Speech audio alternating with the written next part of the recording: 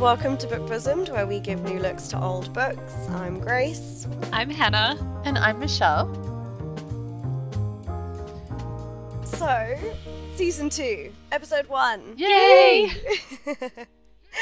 And because this episode is coming out very, very close to Halloween, we are going to look at The Strange Case of Dr. Jekyll and Mr. Hyde by Robert Louis Stevenson today. Is it Louis?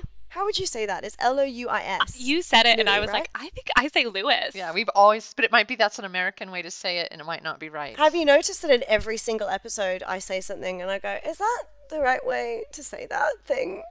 I actually read this thing the other day where it's funny when people that read quite a lot, and I think we are people that read often, you learn so many words when you read, but you never actually say those words. So every time you try to pronounce that word for the first time, you always say it wrong, and it's so embarrassing.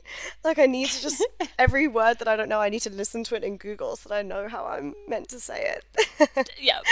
But to be fair, who else knows how to say it anyway? Well, I think maybe something like Louis or Lewis is quite... But I don't know. We don't know either. Well, I'm just thinking about King Louis.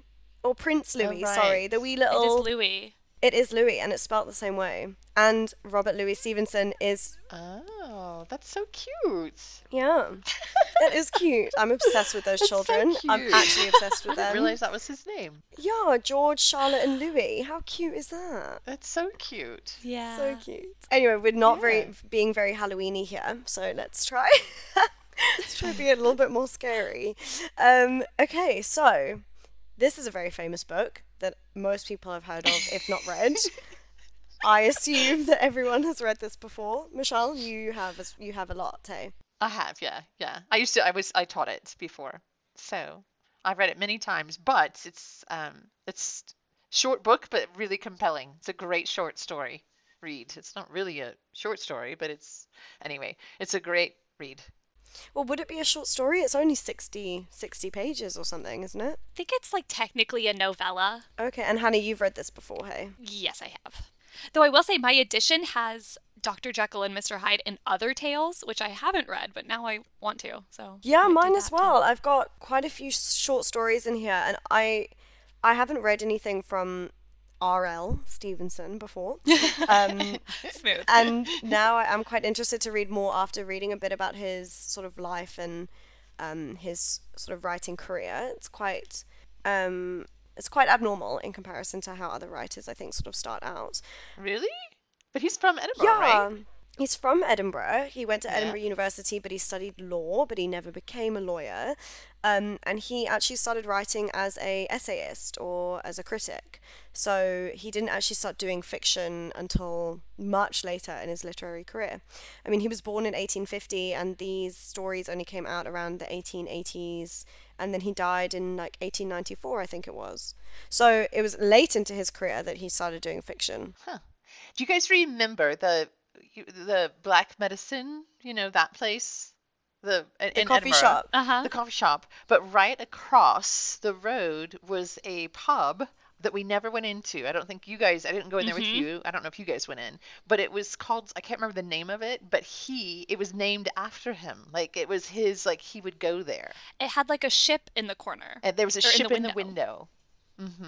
Yep. Do you know what I'm talking Oh, I never noticed. Yeah, and I never went in there, and I was always sort of like, oh man, because I wanted to go in because he was associated with his name. They had something in the window that said something about him, like if he maybe wrote there or whatever, I don't know. But then COVID happened, and I didn't get to go in anyway. But Yeah, I mean, he was born in Edinburgh and he was raised in Edinburgh, and as I said, went to Edinburgh University. But then he lived like all over the world. I don't think I've known another writer from this time period to be so well traveled.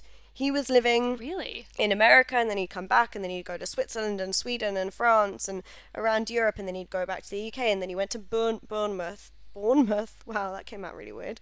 He went to Bournemouth, where he wrote this story, and then he had an American wife, actually, so he was over there loads, and then he travelled, what was the word that they used? Because he died in Samoa, But they say that he traveled around the South Seas, which is like Tahiti, Samoa, that area. And that was where he spent the last sort of 5 years of his life, in Samoa. So bizarre. Like, what a random place to die coming from Edinburgh. It's so weird. It's warm. You know what? I remember that because it was in the Writers' Museum. Was I it? remember reading about that. Oh, Yes, really? that he died there in Edinburgh, the Little Writers' Museum. Oh, I love Oh, that it's museum. Actually, one of my favorite museums. I wish I could go back there. But yeah, so he traveled around mostly because he was ill. He had tuberculosis his whole life, so they kept trying to move him around somewhere where the air was cleaner. And then yeah, he died in Samoa, but not from TB, from something else. So where was his money from? He hardly had any money. Like, he was so poor.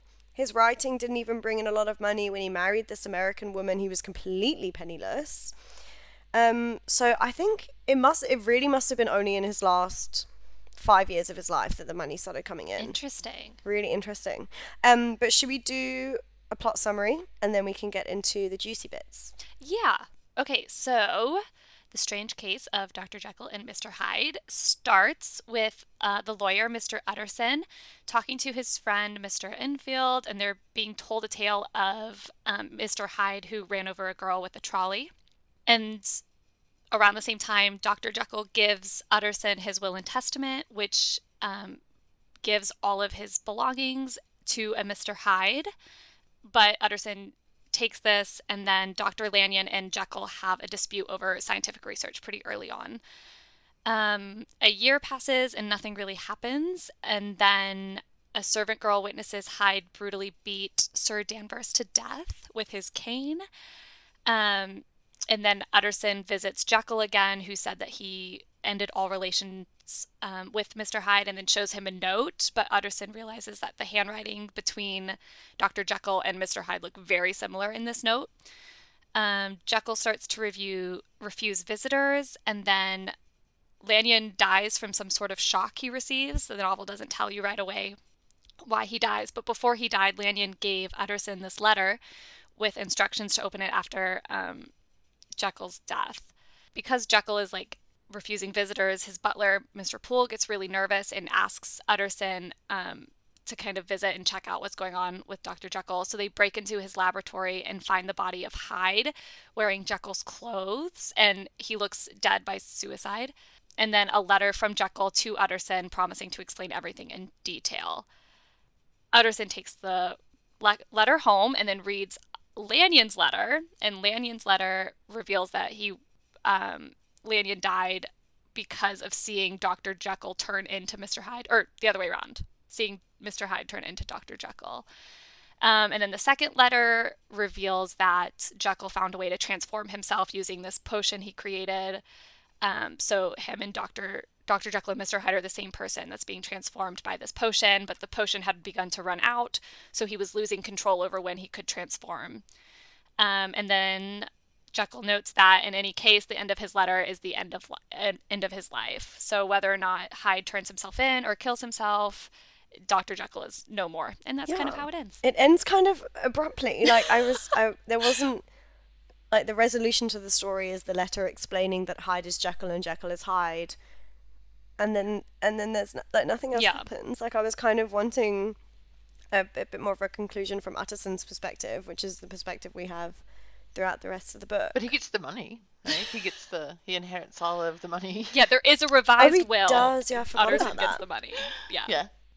So one main thing that I really enjoyed when I was reading this and then researching about it is that this book falls into the genre of obviously the Gothic, in like the Victorian Gothic, but also this whole concept of the double, which was obviously quite common during the Victorian Gothic as well.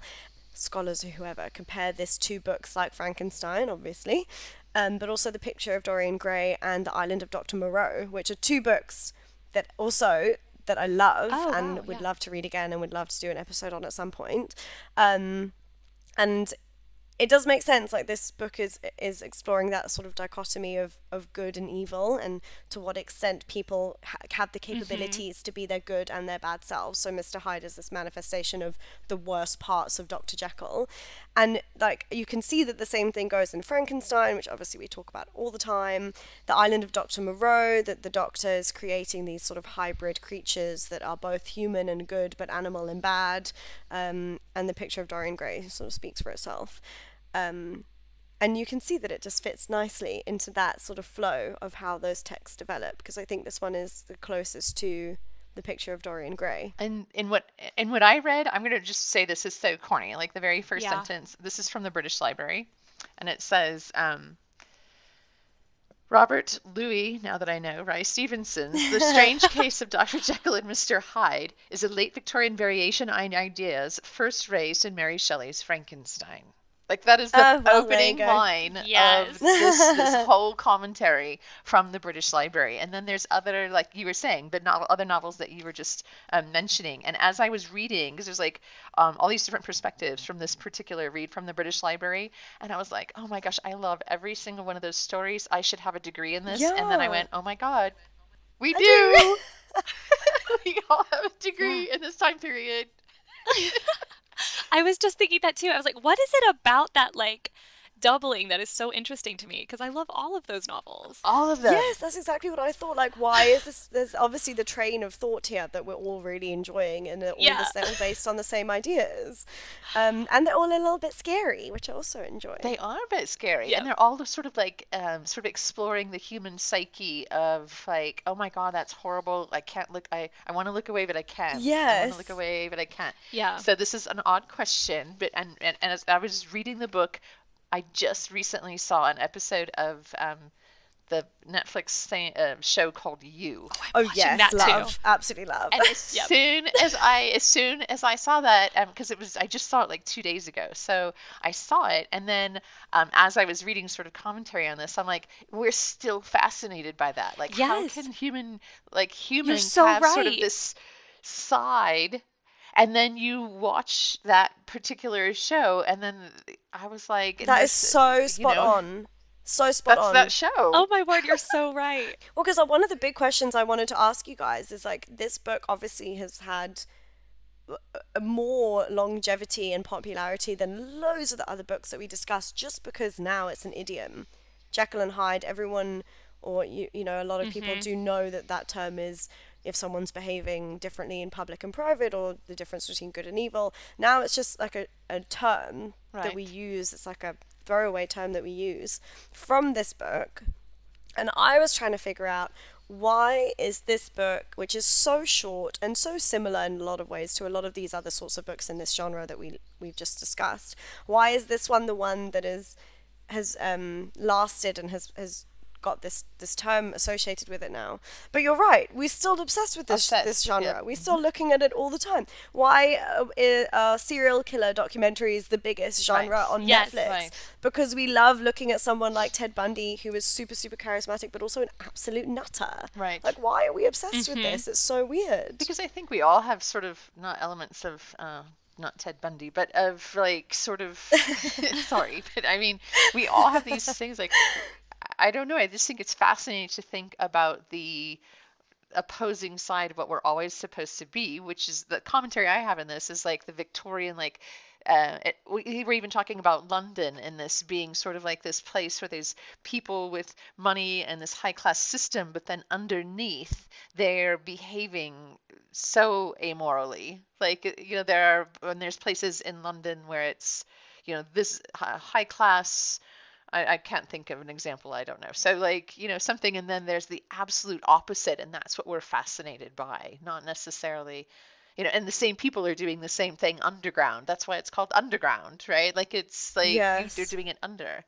I also thought, like what you were just saying about the names, I think maybe perhaps that's part of it, because like not Jekyll, but if you say Jackal, like that's like maybe you know, a cat, isn't that like a cat, right? That's like really fast and sort of tricky and It's can, some kind of animal. yeah, Yeah. and you can do that, but then he uses the name Hyde for like hiding sort of that part of the personality, and it's because Oh my he God, how used did I not realize that? Well, Duh. well, I think it's because he used those two word, those two names, and of course Dr. Utterson, the lawyer, is the person who's speaking a lot. He just uses the Oh names my Yeah. gosh. that make it stand out in your head to be. It makes it Jekyll and Hyde is, of course, the term that you would use for that. Yeah. And I read that this was published as a shilling shocker. So it was like very cheap and very short for people to get in Victorian times. So I feel like that might have something to do with it too. Like if it was cheap and short, more of the masses could have read it. So it could have just stuck in more people's brain. Whereas, Frankenstein or, Dorian Gray or larger books, they would have been more expensive. Less people would have had access to them. That's a very good point. Yeah, I'm sure that probably is part of the reason why. I just think it's so fascinating that of all the other stories that are similar to this one, that this is the one that stood out. And I also, the first time I read it, I remembered, I went away from the book thinking that Mr. Hyde was a lot worse than he is. I know that his descriptions make him seem really sort of uncanny. He's like a very uncanny figure. No one can place him where he fits in this mortal or immortal society, whatever. I thought that he murdered like a lot more people. And then when I read it again and it was just one guy, I was like, oh, so what? Like, it's just one old man. Like, that's not that bad. But it is interesting, like in the very beginning, that he runs over the girl, right? Without even thinking about it. Just, I think that's maybe what makes it a little bit appalling, is because it's a child that he, in the beginning they start with that. Yeah, I read some commentary that it's like Hyde is obviously a very scary figure, but also he's not that scary because he's attacking the most vulnerable. So someone, yes, Sir Danvers is a politician, he's an MP, but he attacks an old man and a young vulnerable child. So it's sort of showing that Hyde is scary in his uncanniness, but not because his actions are really, really sinister, like Frankenstein's monster, whose murderousness is really scary because he's murdering people that we didn't think he would be able to murder. Right. True. But it's also very primal, and making him more animalistic. And in the animal kingdom, that's what somebody who is like if you're a predator, if you're like a cheetah or a jackal or whatever, you're going to go after the weak prey. The one that you're gonna like, that's the easy one to sort of get out of the pack, if you will. So I didn't think about it from that way, but it's interesting that you said that, because that's exactly what would happen in the animal kingdom. Yeah, and that reminds me of the Island of Dr. Moreau, which we have to, because that this Jekyll and Hyde is a Very scary similar. book, but that book scared the living daylights out of me. Terrifying. That was actually terrifying. So as a recommendation, if people enjoy this book, they should definitely read that one. Yeah, also quite short. Agreed. So easy read. All of these books are short. Oh, another, speaking of other scary books, funnily enough, Robert Louis Stevenson was actually good friends with Henry James, who wrote The Turn of the Screw, which Really? is He was? what we looked at last Halloween. Oh. Yeah. So they became friends before Stevenson wrote Jekyll and Hyde, but he wrote Jekyll and Hyde after The Turn of the Screw had already come out. So I think also that book is quite similar Interesting. with the ghosts and That's really looking interesting at- too, because obviously Turn of the Screw is focused on a female character, and in this book there is like none. Except for the girl There are like in the two beginning, female who's a victim, characters, and they hardly do and anything. the housekeeper who doesn't have a name. Yeah, and then the one that witnesses the that's true. murder. Ah, Yeah. They're very, So very there's like two. inconsequential. And they don't really even talk. Huh. Yeah. Interesting. They don't really have a voice. This my criticism also says, which I think is, I don't know if we've even discussed it, that this is during the time, we didn't really talk about historical context yet, but during Darwin's theories of evolution, and where do we that the whole evolution sort of theory. But I think it's interesting then, I don't know, what I read didn't tell me if, because Darwin also went to the University of Edinburgh, so I don't know if it was at the same time. Did he? Yes. Yeah. So, I didn't know that. Yeah. Yeah. Are you Yes. joking? I spent No, a whole year so- studying there and I didn't know that Darwin went there. So I just didn't know if there was because I was reading that there's a connection to the theories, but I'm wondering if they actually knew each other when they were in Edinburgh. I have no idea. I don't have an answer I didn't. for you. Yeah. So anyway, that was like all threaded throughout. So all the ones. Oh, it says Charles Darwin had published The Descent of Man in 1871. And when was this published? 1886. Okay. Yeah, so quite a while after. Yeah, okay. So it's possible that they did know each other, or at least when Darwin was writing. Anyway, I just thought that was really interesting. That's another thing that I think is interesting about this genre that we obviously are really enjoying, is that they all relate back to Darwin and Huxley. They all go back to that evolution and science, and all of these books are an exploration of the capabilities of humans and the capabilities of Whatever it's called, yeah. our scientific discoveries. All of these books are. Maybe not so much The Picture of Dorian Gray, but the others are all exploring to what extent we can manipulate the natural order of the world. Mm-hmm. And what the morality is in doing that. Yeah, and absolutely. Yeah, and I mean, this book, it just happens to be a potion. Right. Well, and it's in the aftermath of Romanticism, and it says, this commentary says that when the Romantics, when they're writing, they're not really exploring the science. They're just looking, Mary Shelley is. I mean, they're sort of looking and talking about these ideas, but they're just like happy to look at nature and look at it like as a sublime sort of, for its sublime qualities, not necessarily wanting to investigate. They're still doing like in the religion versus science. And then where after we progressed into the late 1800s, instead of the early 1800s and Romanticism, that the Victorians are like looking at actually scientific theories and trying to sort of investigate the world and try to explain the world rather than just looking at it for its beauty or whatever, which I thought was really interesting. Is that's maybe why there's so many books, but they kind of, in this book, or this criticism says it stems from, of course, Frankenstein. Yeah, but that's actually a good point, is that this book has got I didn't pick up, or never do really, but on any religious connotation, whereas I think Frankenstein is so overtly the battle between religion and science. But I will say, could be wrong.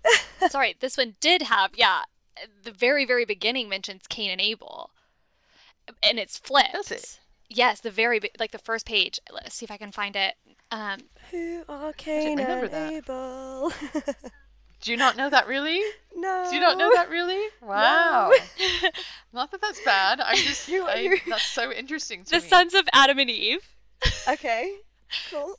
Okay, yeah. So it says, but he had an approved tolerance for others, sometimes wondering almost with envy at the very high pressure of spirits involved with the misdeeds, and in any extremity inclined to help rather than to reprove. I incline to Cain's heresy, he used to say quaintly. I let my brother go to the devil in his own way. Oh my gosh. I didn't even think about that. But it's flipped, right? Because it's Abel, right? Isn't it flipped? Can you give me some context? Well, I don't know the story. Cain.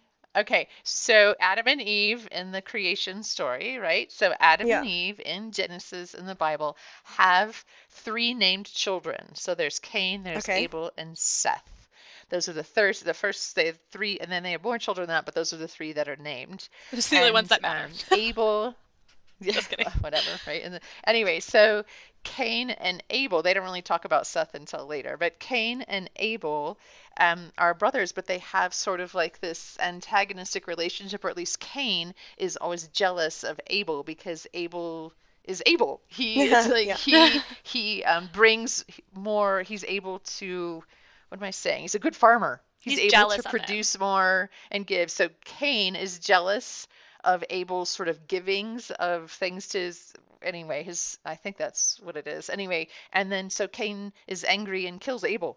Oh, hectic. So it's like the first it's like the first murder in the Bible. It's within 3 chapters of Genesis, right? Like, and he just kills him. And then he's like, and then he's dead, and Abel's kind of the good guy and Cain is the bad guy. So when people say raising Cain, or that's why you don't really hear people named Cain, because he's the first man who committed murder in the Bible. And so it was kind of funny. And what was that other book we read where the person was named Cain? Oh, and it was funny. Oh, Far from the Madding Crowd. Oh, that's right. Yes, and that's why it was like funny. But they call him Caney. Yes. They call him Caney because because he was a nice guy and they didn't want him to have the negative connotation to his name. Oh, yeah. I really did not understand that. Oh no, I'm so sorry. Well, you know. No, it serves me right for being so He's ignorant. the evil Sorry. twin. Okay, so what Stevenson is doing is flipping the story. So he's saying that actually Abel killed Cain. Is that what he's saying? Or Yeah, so the footnote actually in my version says Utterson might be misremembering his Bible since it is Cain who goes to the devil, not Abel. However, there was an early Christian dissident sect, the Cainites, that regarded Cain as possessed of a dignity, power, and enlightenment superior to Abel. This is an early sign that conventional biblical meanings may be inverted in this tale. Okay, so along those same lines and what we're talking Yeah. about. So you know how like when you're walking on, I just couldn't, after this time when I'm reading the story, I could not separate it from Edinburgh. I know it's supposed to take place in London, and I like have maps of where maybe the house it's supposed to be and everything in London. It was really Interesting. cool from the British Library. But at the same time, now that we've been to Edinburgh, couldn't you see like some guy with the hunchback or whatever, like around any of the closes in Edinburgh? There's so many places where like you could be walking on the Royal Mile and see the church and see is it St. Giles and everything very sort of moral and all the beauty and the Protestant. We know that the whole the Protestant faith sort of moving through in the upper parts of Edinburgh, if you will, the above ground, but you can see in the small Yes. spaces, you could see somebody like caning somebody, or it could happen anywhere in Edinburgh. Like you always have to kind of look around the corner to see where you are. It's not like there's anything scary going on, but you can see where it could easily happen. and where it did happen also, just like I think it was Of a pretty course. brutal city back in the day. But yeah, I actually think that this book, maybe he set it in London because there were more people in London and Yes. everyone knew London more than they knew Edinburgh. But I actually think it would have been really cool if it was set in Edinburgh. The story makes more agree. sense to me, even with the whole metaphor about the door. Well, not the metaphor, the constant imagery of that door at the back of Dr. Jekyll's sort of surgery, that Mr. Hyde uses the door and it's all very secretive, and where does the door go? And I was just picturing like a little blue door that's in one of the squares in Edinburgh, right near where I used to live, just off the Royal Mile. Like, yeah, I think it would be so cool if it was actually set there. So much more creepy than London. London's a bit ugh. Well, it says, this commentary says that the house of renowned surgeon John Hunter thought to have inspired Stevenson's depiction of Dr. Jekyll's residence. And it actually gives a whole map and sort of different things. It's actually totally cool. That's So cool. maybe it was that, but he was also, of course, drawing from, the closes and everything in Edinburgh, because it makes so much sense that it would have been from that. Also, the trap door sort of thing. We still do that. Where's the trap door? Like during Halloween, I'm like, oh my gosh, there's a door. We can hear noises behind it. Are we going to go in? Like, it's the whole thing, right? Like, I don't know. Does it have Yeah. a key? Is there a knob? Can we get in? What's behind that, right? The secrecy. And it's the Yeah. same laboratory. It goes into the laboratory, right? The secret door, just like in Frankenstein. That whole thing was like the whole the surgery, laboratory, Yeah. right? I'm just like making connections to you now because again, in this new season, no spoilers, but they have a house which is like their fancy front door, the Oh, Dr. Jekyll door, and then they have their like little workshop, which is their Mr. Hyde The door. murder room. Cute. Yeah. oh. And then my daughter told me that they always have a cage. Like I Oh, was yes, watching it with glass her just like 2 days ago, box. and she's like, they always have to have some sort of a cage, the glass box. Another funny thing, while we're on the topic of murderers and you and these other funny things, is that a lot of people apparently in sort of later years always thought that this book was inspired by the Jack the Ripper murders that also took place in London, also in the 1880s, 1890s. But actually this book came out before Jack the Ripper. It was the year before. And then everyone sort of was at the time was like talking about Jack the Ripper in the same context of Hyde, Mr. Hyde, and that was how people were sort of in London like rationalizing or trying to understand Jack the Ripper, was because of this book. Yeah. How weird. Also might be why this has stuck around so much more. Because that's like a big cultural event. Yeah, huge. Yeah. Also, it says, and you hear this little caption, it says, actor Richard Mansfeld in the stage adaptation of Dr. Jekyll and Mr. Hyde performed a year after the publication of the novel. Mansfeld's transformation from gentleman to fiend was so powerful, he was accused of being Jack the Ripper. Oh no. Wow. So there was even like a person attached in the aftermath of Jack the Ripper story, and he was the performer of Jekyll and Hyde, and then people Wow. accused him of That is being. insane. You have to imagine, though, that Isn't that Jack the crazy? Ripper was a bit of a Dr. Jekyll and Mr. Hyde situation, right? Bundy, to get away Bundy. with it. Well, the theory actually, which I kind of went down like a rabbit hole of Jack the Ripper after I read this thing, and quite recently the theory is that Jack the Ripper was actually a doctor. That they actually think that with the precision that he was able to take out whatever organs or do whatever he did to those poor women, that he was a surgeon or a doctor. So it literally is Jekyll and Hyde if Hyde just went a little bit more crazy. It's kind How of bad that like crazy. the reality of the crazy doctor murderer in London is more scary than the fiction. Like you should think it should be the other way around. Yeah, it is. Yeah. Well, just like it's the same thing of I was thinking of the Sweeney Todd. I don't know if you've ever seen that Yes. musical Yeah. where they're like, but then the same thing is somebody Brody in Edinburgh on that Deacon Brodie. Brody. Oh my Yes. Right? God. He really did that. He Yes. really did that. All of that stuff. You guys have just so Deacon Brodie was the inspiration for Jekyll and Hyde. I'm so He stupid. How was? did I completely forget about this? He was. I literally went Oh on my gosh. a pub crawl, and the person that was leading the pub crawl was doing like a history. This was during my first week in Edinburgh. Was doing a history thing about the places that we went on the pub crawl. So we went to the bar that was in the sort of dungeon down in whatever that horrible dingy pub was that all the first years love and whatever. Anyway, Oh, but we Three also went. Sisters or whatever. No, it was that one that was in a tunnel. It was like in the tunnel. It was a club, and it was honestly just speaking of me being in like not enjoying club life. I think that put me off forever. It was like the dirtiest, smelliest. Anyway, it doesn't matter. We're going off a tangent here. Deacon Brodie Tavern is a beautiful pub. It's lovely, and it is one of the oldest pubs in Edinburgh after World's End, which we went to as well. And when you go to Edinburgh and you go up to Deacon Brodie's Tavern, they have this like statue in the corner at the back in a window, and they've got this man in 18th century dress, and the whole Yes. story is that this man was a sort of a public official or a prominent member of Edinburgh society, and also a murderer, and it's true, and it happened in the 1700s. And that Oh and my I was gosh. told on this tour, I can't believe I forgot about this, that was the inspiration for Jekyll and Hyde, was because this guy had actually murdered people, and Deacon Brodie's Tavern was where he used to live. That was his house. That's Oh my amazing. gosh. Did he like sorry, that's so ugly, but did he cook the people? Like, was it that or like in the pub? I mean, Too much 'cause that's what Jeffrey they do in Sweeney Dahmer. Todd, right? Yeah. So I don't think so. I wish that I'd gone back and remembered this before we started talking, because I would have done more research about it. But as far as I'm aware, he was just murdering people for money and had this he sort wasn't of, serving them for food later.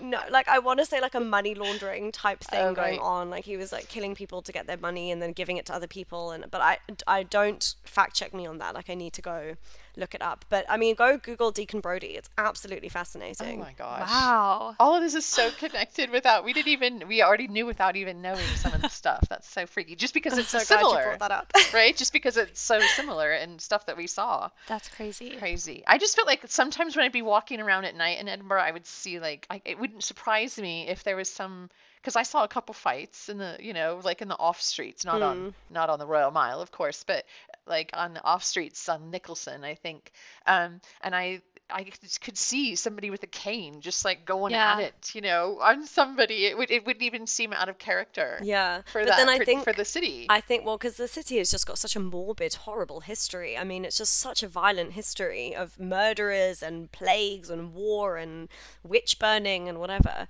But then I also was thinking about London, where the sort of areas that I imagined this book would have been set in London are those places in London that are actually quite similar in terms of their architecture to Edinburgh, and those squares. And even at the beginning of this book, they walk past, I guess you would call it a slum, that area, and that is where the back door is into Dr. Jekyll's house. And it's the same, I think it's the same slum that Charles Dickens talks about in Hard Times. Really? Or not It Hard Times. reminded me of Dickens a lot. actually. Or Those even The Child descriptions. of the Oh, for Jaeger. sure. Who wrote that book, The Child of the Oh, Jaeger? and that was such a great book. And I that book loved was that about book. that particular slum in London. And I think that Oh, that right. area is really old architecture. It was quite impoverished. It could also be quite creepy at night and horrible things happening in the shadows.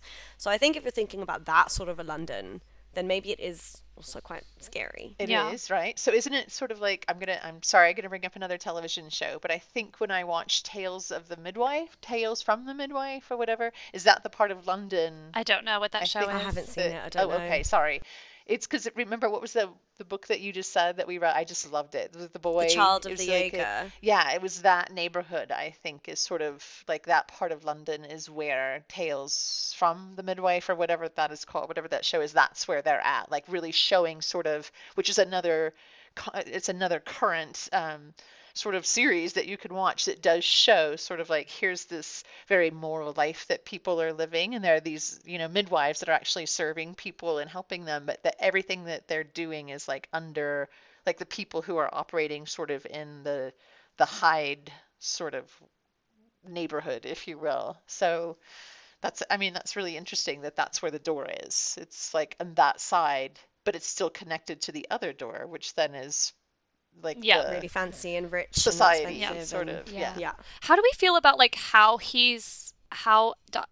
Hyde is like physically described? Because there's a lot of like animal imagery, which I don't love. Lots of animal Yeah. imagery. I have a few thoughts on this. The animal imagery I think is more appropriate because the thing that I had an issue with, which always comes up in any book we read from back in the day, is the negative connotation around the terms of like disability that they're referring to him. They're Yes. saying that he looks like he has a disability, or they use the word deformity, which obviously is not politically correct in our day and age.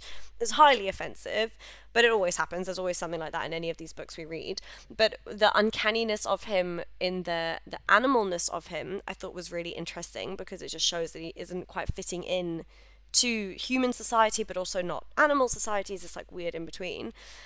But what I didn't like was that he was short, and they kept Yeah. saying that it was really, he's like, oh, he's gross because he's short. And I was like, excuse me. First of all, there's nothing wrong with being 5 foot tall. Don't even come at me with this. Well, I was reading an article that was suggesting that he was short because he was meant to be like childlike because he's only like Oh. I just read that in here too. half of Dr. Really? Jekyll. Like he's not as mature as Dr. Jekyll. He doesn't have both the good and the evil within him. He's just the evil part. So he's more immature and more childlike. Oh. So that's why he Oh. was short. All right, my commentary says that he's more childlike because he's more primitive. Like has like sort Yeah. of what is that, like, when you just shoot from the hip, you like gosh, I can't think of the word right now. Instinctual or Like when you just, you just react to things. When you're a kid, you don't really think about it, and do you know what word I'm talking about? Like it's a very easy word. I just can't think of it. Impulsive. Impulsive, sorry. Like he's like a child because has impulsive sort of primal behavior, and that's why they made him smaller. I don't know. That was something I read. But I also read this, Yeah. I think, in the line of what you're saying about that he was also connected to strange. I'm so sorry. I just read a whole section about the fact that they were sort of exploring homosexuality during this book. Like it was like Hyde Yeah. was maybe having to, because he is described as somebody who's having strange sexual appetites. He's sort of like that. And it was at the time, of course, where you would have been jailed, right? Just like in a portrait of Dorian Gray, like the writing of that for Oscar Wilde, like where he was sort of, maybe that is something that he was also hiding. Like he had strange, because there's not a lot of females. He doesn't have a female partner, and then it Yeah. also says when Mr. Utterson first sees Hyde, it says he's coming home from a place at the end of the world, which I thought was really funny because, of course, that was the name of the pub, right? At about 3 o'clock on a black winter morning. Like, what's he doing out at 3 a.m. walking and seeing Hyde, who's out at 3 a.m.? Like, Why are they meeting what up? goes on at 3 a.m. in the Yeah. middle of the darkness? Like, they're both maybe not. It just says that they are coming from sort of like some sort of suspicious places. Like, nobody knows where they're There's some actually suspect been. What are they connotations doing there. there? Yeah. And the whole thing with Oscar Wilde happened quite soon after this as well. It wasn't long after this came Yeah. out that whole thing happened. And I don't know. Right. Well, and this is just commentary from it's like one little section from the British Library when it says that homosexuality and blackmail were frequently linked together in this period, which is Blackmail? That's what it says. You know, like if That's that was so weird. it was like, and it says Section 11 of Criminal Law Amendment Act 1885, and it's the year that he's writing the tale. Made gross indecency a nebulous term that was not precisely defined, but it was defined as a criminal activity. So, and then that's when they go into sort of like, nobody knows what these people were doing. And anyway, meaning in the book, they don't know what Mr. Utterson is doing. They don't know what Mr. Hyde is doing out at 3 a.m. And it doesn't necessarily have to do with being gay at all. It just could be like, whatever. That's just the commentary from this. Yeah, but you obviously, like, that back in that day they were like, yes, this is bad, and so if they're out and they're also homosexual, it's just more badness in Hyde, like. Yeah. Although, yeah, I would hope not. I still try to have faith that these people aren't terrible authors and that they actually were like quite decent human beings, but who knows? You never know. Although Stevenson did marry a woman who was separated from her husband but was not yet divorced, which was super scandalous already. So maybe he was less of an asshole than a lot of the other authors that we talk about. Well, they're interesting. Authors have interesting material because they are exploring topics that we don't necessarily discuss, right? They're like exploring all that in the 1800s. Yeah, and it's funny for such a short story that there's so many different angles that you can read it in, like that we've still been able to talk for an hour about a 60-page book. Yeah. That's really. There's a testament to that it's a very well written piece of work. And again with letters. Oh, right. In the front and the back, all the letter exchanges. You're right. We're back with the epistolary connections. We've got all these letters rolling around telling everybody's truths, their inner secrets. And actually, I don't know if we want to conclude here because there's still so much we could discuss, but that ties in really nicely with next month. Because next month we're going to be reading Shamala by Henry Fielding, which is basically a comical version of Pamela. Yes. By Samuel Richardson, right? It is Samuel. It is okay. Yes. Which is an epistolary novel, and which is all about the revealing the inner truths of a woman and her turmoil with the man in her life. Yeah. And does she love him? does she not? Is she cuckoo? How does she stay virtuous when she wants him so bad? I really hope that this book is going to be a complete piss take because Pamela, I really didn't enjoy. So I really hope that this is going to be like ripping the living daylights out of that book. It'll be fun to read regardless. I'm excited to chat about it. Yeah. So if we're doing that next month, I have one more question maybe to end on Dr. Jekyll and Mr. Hyde, because when I was hearing you talk in the beginning, I was, and especially because of the letters that Hannah just mentioned, what do you guys think about like the message of loyalty in this book? Like there is a massive sort of statement about how people are loyal to each other to the death of like secrets, and like it's pretty amazing. Like what do you guys think about that? Like who goes in and gets the potion thing? Who does that? The Dr. Lanyon? Just because the letter says to. They're like, just go and do this and then I'll explain it later. And he's like, okay, I'll go do it. You mean his pool? Yeah. His butler. Yes. Yeah. Well, Poole is a little bit different because we have a class association, right? Like he has to some extent be loyal because it's his job.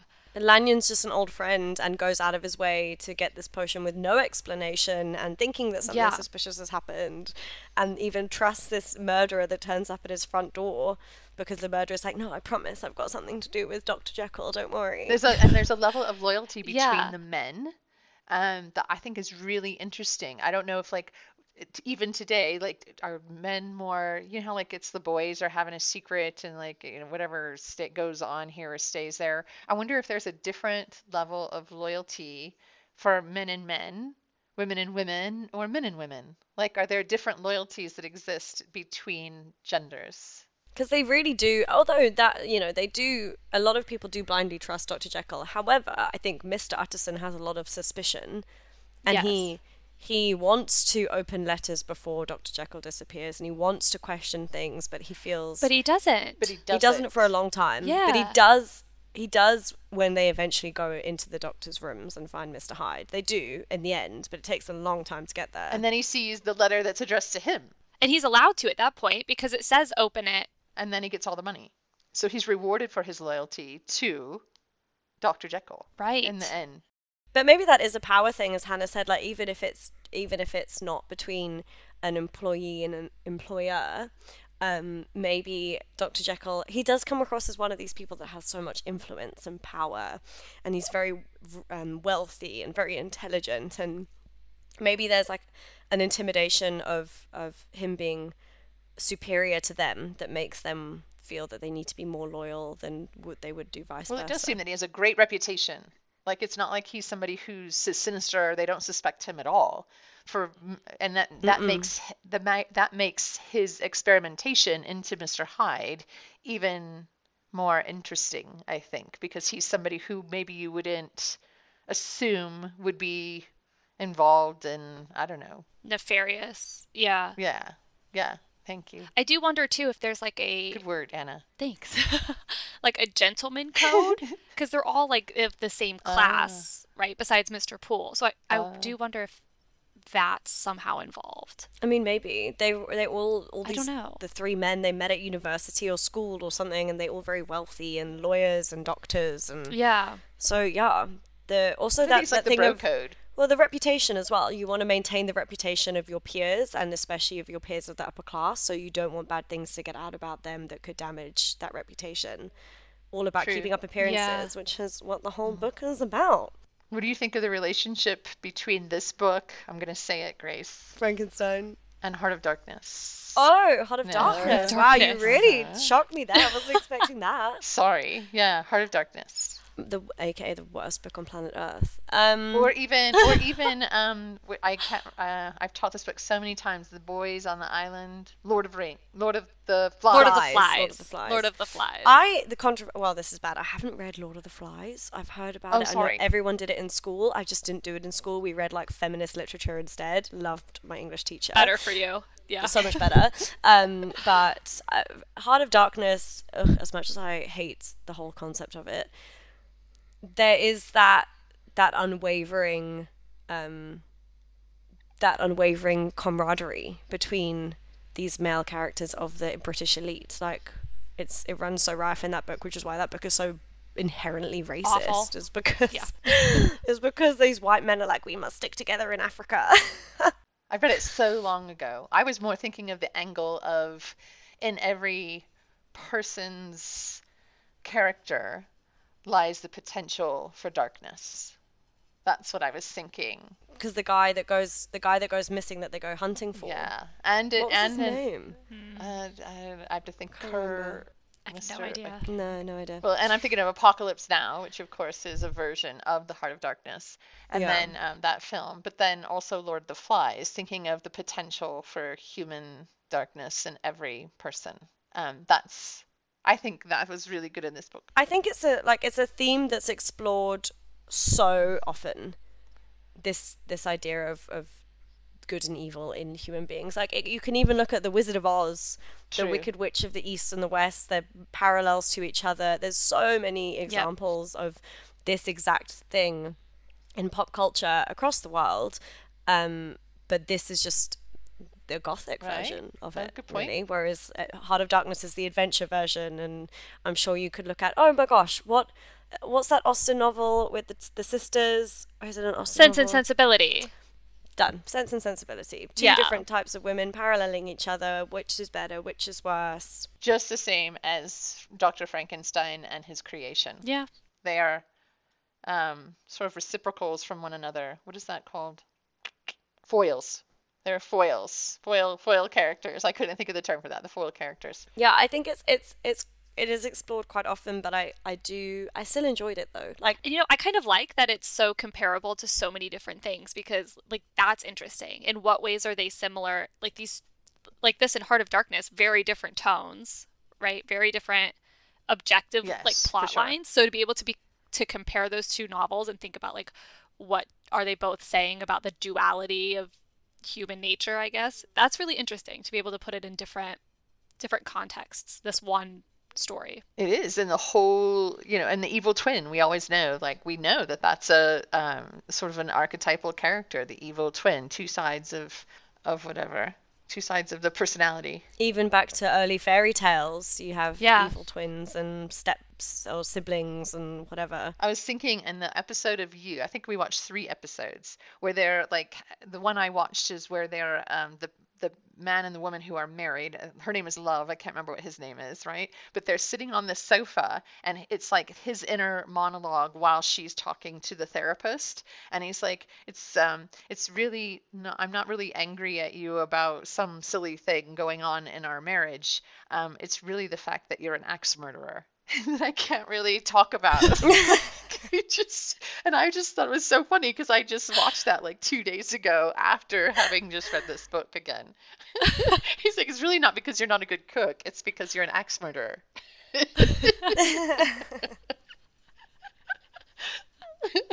Anyway, funny. no. I mean, but that's the only way I'm to glad look that at you it. brought that up though. I think it really shows like the relevance of this one though. Like we always Yeah. say, why do we read these books? Why are they relevant now? Well, this is relevant because pop culture is obsessed with this. Pop culture is obsessed with this narrative. Yeah. now, And has been forever. nowadays. I mean, we have been since the 1800s. I don't think it Yeah, ever I went mean, we're anywhere. accusing random, Since Jack the Ripper. yeah, random celebrities Stephen Brody. to be being Jack the Ripper. So, would you read it again? I probably won't for a few years. I think I Oh, know yeah. it too much now, but in a few years' Absolutely. time. Because I think it brings up so much conversation it's very easy to have without, I mean, you don't even have to really be too academic or even care about academics to have a big conversation about it. It's really a great book. And to enjoy it. Yeah, it's a great it's just story. such a pleasurable read. And that's actually isn't Yeah. that, sorry, I was just going to say, isn't that the point of a classic, is maybe there's all these things about it, but it's, the bottom line is it's just a great story. And I was a bit scared reading this one, but I'm really excited to read something funny next month. I don't think we've read a funny book before, have we? In this, I Are was they thinking. really funny books? No, the one book that really made me laugh so much was The Expedition of Humphrey Clinker, Oh yeah, I'd like that book. which is also a 1700s book. That book had me absolutely cracking up. So, Oh, yes. yeah, so I hope Shyamala is a bit like that. And, for people that don't know the context of Shyamala or Pamela, Pamela is what Hannah could summarize this a lot better than I could, but Pamela is one of the first books written from the female perspective, and it deals a lot with actually sort of sexual assault and manipulation and class dynamics and things like that. And it's just very, I find it very sort of wishy-washy because Pamela's not a particularly strong woman. She's just sort of dragged through the bushes by this guy, Mr. B. So I'm interested to read Shyamala to see at the same time how another male writer was interpreting the woman or And the criticizing. and criticizing that Yeah. female character. I'm interested to see to what extent he is promoting a better female in taking the piss out Hopefully. of Pamela. Hopefully. I don't know. We'll have to find out. Yeah. But I'm excited to read it. Me too. Yeah, me too. I always love a good chat about Pamela, so You do. You do, Hannah. I do. So you can take the reins on the next one. Okay. Well, then we will. Well, happy Halloween also. First Yes, of all. happy Hope you guys Halloween. Have some Yeah. good celebrations and Happy Halloween. send me pictures of your costumes. But yeah, we will talk to you in November with Shyamala. Okay. Bye. Bye. Bye.